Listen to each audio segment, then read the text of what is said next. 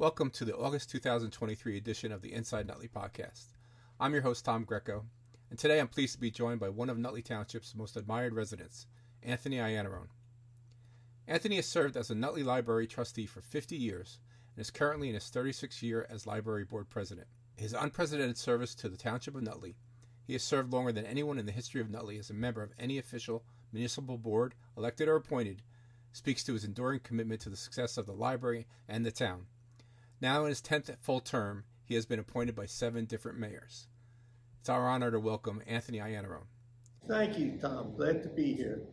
We're doing this interview today sitting above the recently named Anthony Iannarone Children's Room at the Nutley Public Library.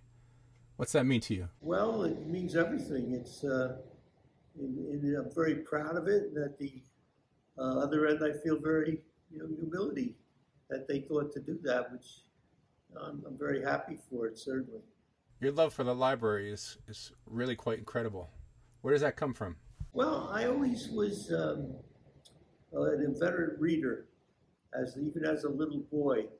I can remember my mother's voice calling from upstairs, "Come to bed," and the answer, "One more chapter, Ma," and I would just read and read. I remember my freshman year in high school, I read 110 novels in 1 year. So I always loved books. Oh, you 110 novels? Yeah, in 1 year. The next year I only read 62, but that included Les Miserables, which was 1,427 pages, and David Copperfield and a few other long ones. So, did you ever count how many books you read in your life? When I was younger, I kept a book of all the books I read. I know I was up over 600, and that was when I was still in high school. So, do you still read a lot today? I try to read a book a week. I average about that. That's amazing. Being an avid reader myself, I tend to find myself reading at least 3 books at once at the same time. And I've been doing that for a long time, but, years ago, I realized that my bookshelf was getting overwhelmed with all the books I was reading, so I switched over to a Kindle. What about you? Yeah, I've never gone to the electronic. I like to hold a book. I probably have about 3,000 of them home. I have bookcases everywhere from floor to ceiling, all over the place. I have a ton of science fiction books, a lot of those. Did you pass on your love of reading to your children? Well, to a certain extent. I think they all like to read, but they may be a question of how much time they have. You've dedicated over half your life to this library. What moved you to get involved to that extent? Well, I don't know as I moved. It was actually a favor to Carmen Orecchio, believe it or not. We were back in 1972. I had gotten close to Carmen. He ran for office first in 1968. And while I didn't have the title, I was really his campaign manager. So he had an opening. At this point, he was mayor, and he had an opening on the library board. And he had a couple of applicants. Now, Carmen was a very well-known Democrat. He was president of the Senate, acting governor, president. He was a senator for 18 years, I think. And he had 2 applicants that, while I say he was a Democrat, he had very conservative principles. And he didn't like them at all. So he asked me if I would do it on the basis it was only going to be an hour a month. Oh, yeah, right. So that's how I got started. And I can tell you it was a different world in those days. The mayors used to come to the meetings. The superintendent of schools would be very active, not have delegates. No women, all men, all in suits and ties, very formal. And thank God it's changed now. We have about half and half. So it's for the better, I think. Throughout your long tenure as president of the library, you've launched numerous projects that have established the library as a dynamic cultural center. Tell us about that. That's one of the things I'm proud of, is that when I started here, we were a repository of books. We had about 120,000 books jammed in every corner, plus maybe 1,000 long-playing records. That was it. As opposed to today, where there's such a variety of books, CDs, videos, you name it, ebooks, all kinds of things that you can have. cultural programs all the time, music programs, movies, various types. We started the Friends of the Library. They have trips to musicals in New York and other places. So it's really fulfilling its purpose and being more than a warehouse for books. What has allowed you to tackle each year as president with such enthusiasm and ambition all these years? I guess it's my nature. It's a funny thing with volunteers. Some people think that because they're a volunteer, they can do a sloppy job. Well, if you're going to do a sloppy job, please don't volunteer. I mean, if you take it on, then do it right. And I guess that's my character. If you're not going to do it right, don't do it at all. So it seems you have a lot of old school values that aren't necessarily around anymore. What do you think? Yeah, it's not the same country I was raised in. That's for sure. I mean, when I was in grammar school in Belleville, we started every day. It would be hard for people to believe this now, but we started with roll call, which was followed by the Pledge of Allegiance to the flag, which was followed by the Lord's Prayer, which was followed by a reading from the Bible, which you could choose. A different student every day. You pick wherever you wanted. And that's what we did every day to start the day. Was it a bad thing? Many people would think so today, but I think it was a pretty good thing. We learned a lot of tolerance, and we got along pretty well. Okay, let's take a step back. Where were you born? Yeah, I was born in Newark, and I lived there until I was not quite 7. I moved into Belleville at that point and got skipped from the second half of first grade into second grade, and continued all through school in Belleville, through college, through law school, and a few early years of marriage before I moved to Nutley. After high school, you attended Rutgers, where your life changed drastically. Do you mind talking about that? Not at all. It's a part of my life. Well, it was a day in early May, and we were in chemistry lab, and we had finished our work for the day, and there were a bunch of 18, 19-year-old kids sitting around in the chemistry lab full of chemicals with nothing to do, and the professor was out of the room, and the kid who usually was there making flares wasn't there that day, and I was the one making them, and it blew up, and it resulted in this. So it was a restart. In a way, you can do those things looking forward, or you can do them looking back. I don't look back too much. One of my favorite sayings is, when you look at the past, glance, don't stare. But looking back at it, it was actually a pretty lucky time, if you think about it. I was 18 years old. I had played my sports, and I was young enough to get into something where I could handle it. I mean, imagine if you were a watchmaker and something like this happened to you when you were 45, then what do you do? So now you have a choice. You're going to be a victor or you're going to be a victim. So I got hurt in May, spent the whole summer in the hospital, and in September they sent me back to school on a wing and a prayer. I had a complicated operation, a different kind of prosthesis then, and I had one working unit, and off I went. Fortunately, I had good kids in the dormitory who helped me out, and I graduated on time. I managed to be a Phi Beta Kappa and president of the senior class, so I guess I didn't do too bad. And a full scholarship to law school on top of it. But you're 18. I just can't comprehend rebounding from something like that. That's truly amazing. One of the mistakes people make who are different is they expect the world to conform to them. I'm the one who's different. I have to conform to the world. Now, for example, simple things. I don't know if you're really interested in this stuff. Oh, go on, but, sure. So you're at a party, and you're meeting people you don't know. They're looking up here. They're not looking down here. So you put out your hand, and they touch it. They're going to jump back. Now, what have you done? You've made them uncomfortable. So how do you make them comfortable? Before you shake hands, you adjust your glasses. Now they see you have an artificial hand. They don't know whether to shake hands or not. So you have to tell them. Now they grab you here, doesn't make any difference. I've made them comfortable. I didn't make them uncomfortable. You also learn the lesson laugh and the world laughs with you, cry and you cry alone. So there I was in the hospital, people coming in sour-faced, and I pepped them up. Now, what's the difference? We could sit there together and cry and moan, and then what happens? They go down and get a flat tire, and they forget all about you. Now, you pep them up, and they go down and say, gee, what am I complaining about? He's not complaining, I shouldn't complain. Whole different way of looking at it. So I think I was pretty successful in life, I think. I mean, I can tell you one interesting story, if you like. Yes, absolutely. Okay, it came to time to take the bar exam. In those days, it was 40 essay questions over 2 days, 6.5 hours a day, and no ballpoint pens, which were fairly new. You had to use a fountain pen.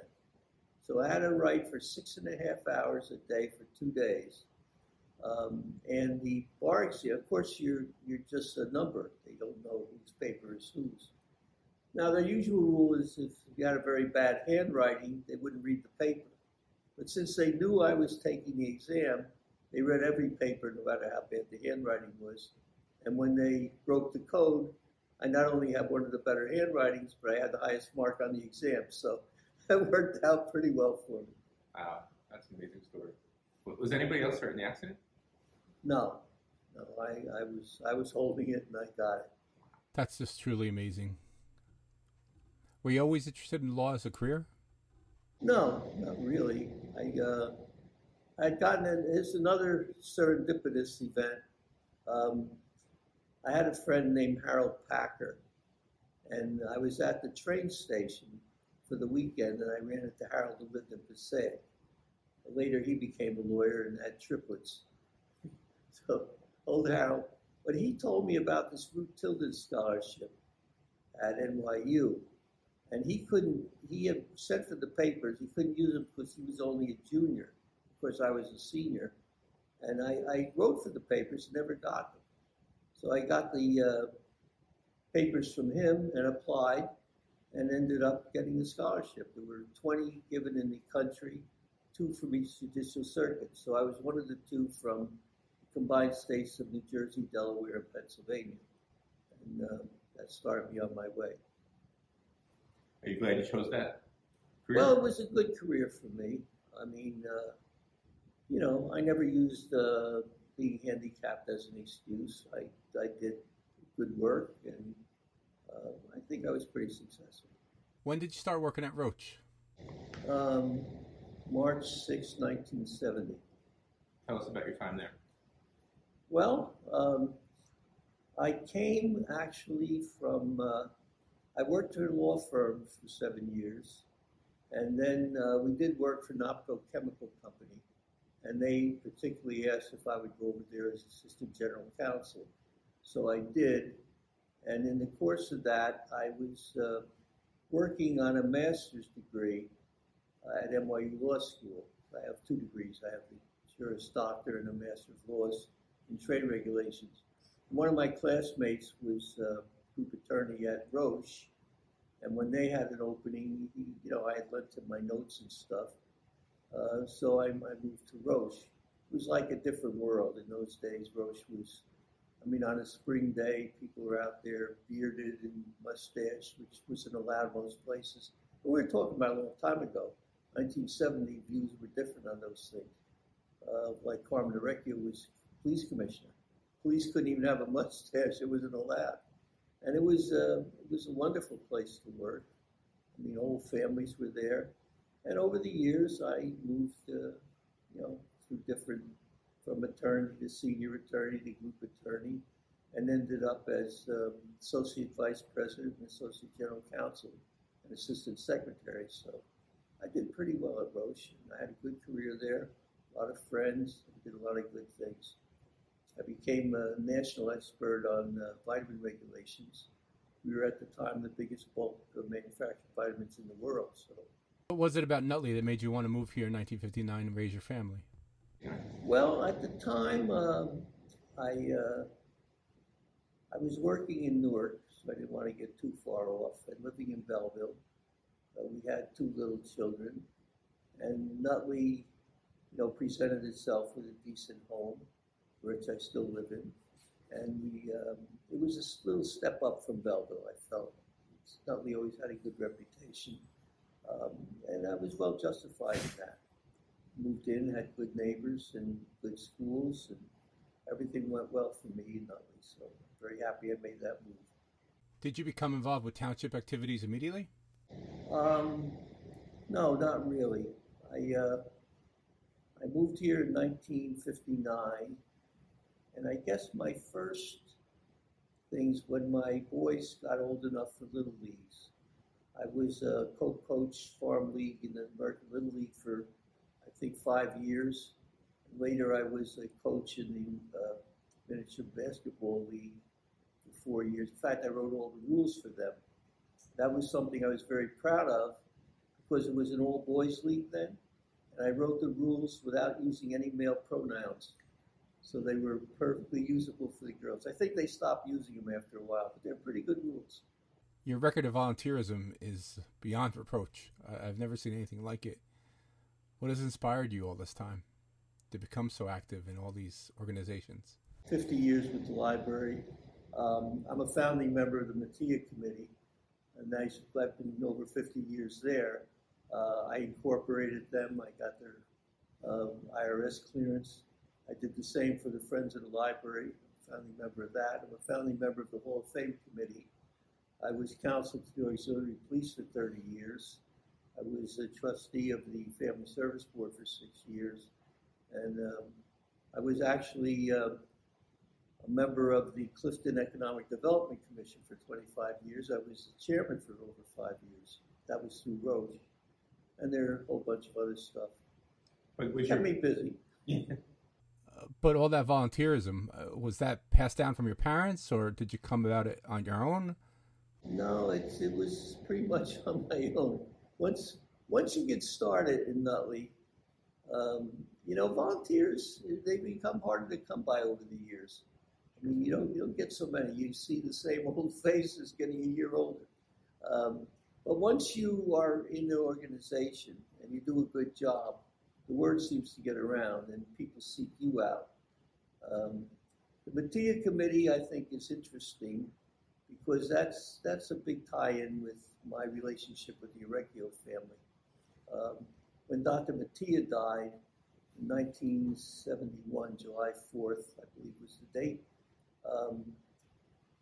about a year later, Frank Orecchio, who was the owner of the paper, wanted to do something to remember him. And so we started the Mattia Committee in the early days with full cooperation of Roche. We had our lunches there when we met. And that committee was myself, Frank Orecchio, Carl Orecchio, Carmen Orecchio, Sal DiMicino, the chief of police, Elsie Sacconi, who I think was a principal of Washington School, John Kelly, who was the president of the bank, Joe Riley, who was the tax assessor, Paddington Dola, who was head of code enforcement, and a few other people. And we started it, and it's still going. It's still very successful. So, I had good years with them. Seems you're the last man standing of that group. I'm the last man, yeah. I'm the only one who's been to every dinner. And the original committee, I'm in. Is the word no in your vocabulary? I'm not a naysayer. It's in my nature, as I say. And then once I'm in, I tend, without even meaning to, pretty soon, even though I'm not the chairman, I'm kind of running it, if you know what I mean. I got that impression, yes. Well, God gave me a pretty good brain, and thank God I still have it. Has there ever been a time where you found it hard to get motivated to continue doing all this? Not really. I think in the later years, I mean, I realized it's time. For example, in the library. Now, I could have stayed on. I mean, I did 10 full terms and a part term. I could have stayed on until I dropped dead. But then they're on their own. This way, I'm here. I still sit in on the telephone meetings. I'm here if they have questions, and I think I've been helpful. We didn't get into some of the library stuff, but we've been recently into many renovations. And It didn't all get completed while I was there, but it all got started. So we just completely replaced the skylights, repaired the leaky roof. We upgraded both restrooms. We have a completely new air conditioning system, which you're now enjoying. It was completely replaced. We got $284,000 grant from the state to help us with that. And we have a brand new elevator where we got a grant from the county for $165,000. We're getting some new carpeting, and so everything's going to be in really, really good condition. And I'd like to talk a little bit more about things in the library. One of the things I'd like to acknowledge is the support of the commissioners. That's very, very important. There's got to be mutual trust. And that comes about through experience. I mean, I think they trusted me, to be honest with them, and I was always honest with them, and to work with them on needs. Generally, in 1986, Mayor Chenoweth came to me. I was then the vice president. I became president later in 1986. And he said, if you're ever going to expand the library, this is the time to do it. So we got that done, but we didn't get that done without cooperation of the commissioners. So where did we go from there? In addition to the expansion, we started the Friends of the Library. They raised over $100,000. Subsequently, we expanded to complete computerization, which is, evolutionary thing with libraries. We joined the Buckles library system, which is now about, I think it's 77 libraries. In other words, you could take your library card from Nutley, you can go into Bloomfield, you can go into Livingston, you can go into Montclair, Glen Ridge, and a whole bunch of others, and they'll honor it. If you don't want to go there, we get the books for you from those libraries. So you have access to over 5 billion books, actually. And, it's well-used service. Other things we did, I'm very proud of the piano we got, which is a Studio Grand Steinway. We paid $16,000 for it used. Most of that is money I got from Roche. As an officer, I used to get a few $1,000s a year, which we saved up. I'm proud of the book funds we started. I started that, and we reached my goal before I left of over $500,000. We have that money in CDs. We take 80% of the interest each year, leave 20% in to protect against inflation and grow the fund, and then we buy books. And it's a very nice thing when I pick up a book every once in a while, and there's a very pretty nameplate with my wife's name and my name in it, and that makes me feel very good. It's grown. We probably have over 30 funds now. Biggest one is Tom Evans. His wife, unfortunately, died, a lovely lady at 45, and his fund has over $90,000 in it. So mine is probably fourth. I think I have over 30,000 in it. That's amazing. But that's another thing we did. And of course, all the expansion of the materials that we have for you. There's some rules. I often reminded the trustees, you're trustees, you're not librarians. You don't run the library. The director runs the library. Okay? And, we're here to do the budgets and the facility changes. We found out in late 1980s when we were doing the expansion that the name of the library deed was in the name of the trustees, which was illegal. So I got it transferred over. So the town actually owns the building, but we're kind of responsible for it. And, in really big projects, the commissioners have helped us, like with the HVAC and the skylights. But we contributed to that, and we paid for the restrooms and other things. So it's a good working relationship. And there are other things that, number one, we're not a repository of books, we're a cultural center. Another one that I always went on was, we're not an island, we're an integral part of the community. As a result, we do outreach with the schools. We host the annual Rotary Club dinner for new teachers. We host the Hall of Fame inductions and other programs with the town. It's a good location for it. I still would like to do another expansion. We actually have drawings for it, not the full plans, and it would give us a really big meeting room and some smaller ones, other things we could use. So a lot of progress over the years, a lot I'm proud of, I'm happy for. I'm happy that there are good people taking over. We have a terrific director, and she's doing a fine job. Staff is very good, and we don't get too many complaints, thank God. I'd like to get your feelings on what's going on, or what's one of the many hot topics in our country today about it's kind of a political hot button. Whether it's left or right, it seems that both parties have some kind of say about banning books or what should be in a library, what should be in the schools. I'm interested to hear what your take is on that. Well, yeah, some of them are actually, border on pornography, and I don't know if they're suitable for children. But as I've said before, we're trustees, not librarians. We leave that to the judgment of our librarians who are very experienced. They know the town, they know the town's likes and dislikes.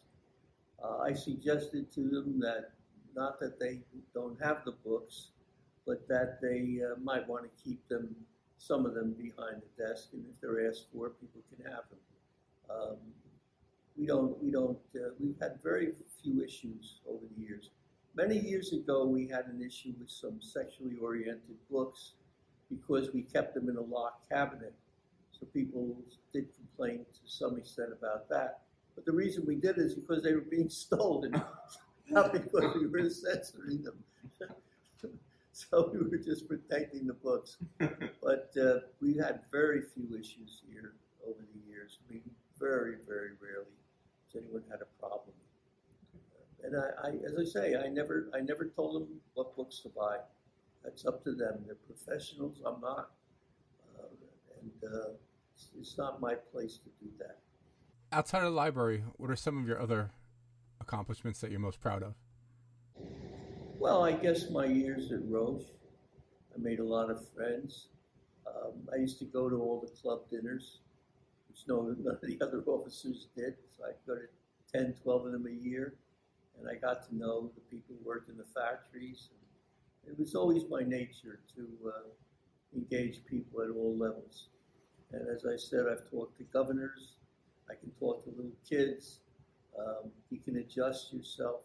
Frankly, I prefer the little kids. And another reason I was so happy about the children's room being named for me is I think that was always my favorite thing, to stand there and watch these little 3-year-olds with these little handheld game things, and they're so serious and working away at it. I mean, it just gives me such pleasure to watch that. I love little kids. And even during the Hall of Fame ceremonies, how many of these now very, very accomplished people talk about their years in high school when they used to come to the library. And it's memories I'd love these kids to keep as they get older. They had a good time here. And think about it. I mean, people are struggling today. It's expensive to go out. But a mother wants to get out of the house a little bit, can take the kids here, and there are plenty of programs for them, games they can play, things they can do. Doesn't cost them anything. In many ways, the town does a lot for your tax dollar. But a lot of it is a little bit obscure, if you know what I mean. I mean, the police are protecting you, but you're not watching everything they do. The firemen are protecting you, but you don't see them every minute. But you can come into the library and you can walk out with an armful of books and CDs and videos. And sure, it costs you something out of your tax dollars. Nothing is free, but you're not paying any extra for it either. And, to the extent you want to use it, it's here. You're welcome to it. You're welcome here. You're treated well. And, I'm proud of all that. I think I had something to do with it. Not necessarily in bricks and mortar. Sure, we did that. But in a general approach to being part of the town serving your patrons well, using your tax dollars wisely and efficiently so that you get the most for it. I mean, all these things, I think, it creates an ethos. It creates a culture that is a positive one, that people appreciate, that people enjoy, and that gives me joy and always inspired me to do the best I could to make it even better, because you're never perfect. How has living in Nutley impacted you? It's in a big way. I mean, if one thinks about it, I mean, look at all the activities I got involved in that might not have elsewhere. My kids went to very good schools. They all have at least 2 degrees, and one has 3. So my family were raised in a healthful environment that led them to be successful in life. I had happy years here with my family, my late wife. It's had a real positive impact. You're obviously an omnipresent figure here in Nutley. What changes have you seen, positive and negative, over your 6 decades in the town? I think the town overall has, it's changing times. I think the nature of the population is changing somewhat, but most of those people, I think, are being well integrated. I hear some complaints that trouble me a little bit. I mean, this divisiveness is not a good thing. I mean, we're one country, we're one people, and we should look at it that way. And, I like to judge people, as our good friend Martin Luther King said, by the content of their character. Okay, here's the part of the show where we kind of do a word association. I'll throw out a word or a series of words, and you tell me what comes to mind. Okay? Sure. Let's start with on 3, the former Roach property. Well, it's a great opportunity. So I think I'm looking at it very positively. I can remember in 1995, I think it was. No, it was before 1985. I think they had their first reduction in force, which was called Operation Turnabout. My good friend at Roche called it Operation Throw 'em Out, but that was a different thing. But anyway, I can remember the 2 of us sitting there saying, and I remember saying to him very clearly, Dave, the very sad part of this is we sit here someday and say, these were the good old days. We were in the midst of downsizing. And that's the way it turned out. I was very disappointed when they left. The Nutley Hall of Fame. I think it's a great thing. And I'm very proud to have been inducted. It's been a revelation that the people, the great people we have in Nutley that people don't know about. And we talked even about having some of the members have an auditorium session in the high school, because there are a lot of people you'd be really proud of. I mean, look at what Martha Stewart has done with her life, and so many others, scientists, doctors. It's just incredible. Actors, set designers, writers, just a whole panoply of great people. And, it's still going. They're going to have it a little later this year, but they're going to have it. So we'll see what comes up. Thank you, Anthony Iannarone, for doing our show. It's been a pleasure speaking with you here above the Anthony Iannarone Children's Room at the Nutley Public Library. We appreciate it. I think it's been interesting. I've enjoyed it. I hope I haven't bored people and talked too much, but I mean, it's a lifetime of experiences. You could go on forever. And thank God my memory's pretty good. I'm still functioning that way pretty well. And on behalf of Nutley, allow me to thank you for everything you've done over the last 6 decades. Well, thank you for having me. I've enjoyed it. And to the good people of Nutley who do watch this, I hope I've had something interesting to say. And let me thank again the commissioners. Mayor Scarpelli really, I think, was the inspirational drive behind naming the children's room for me.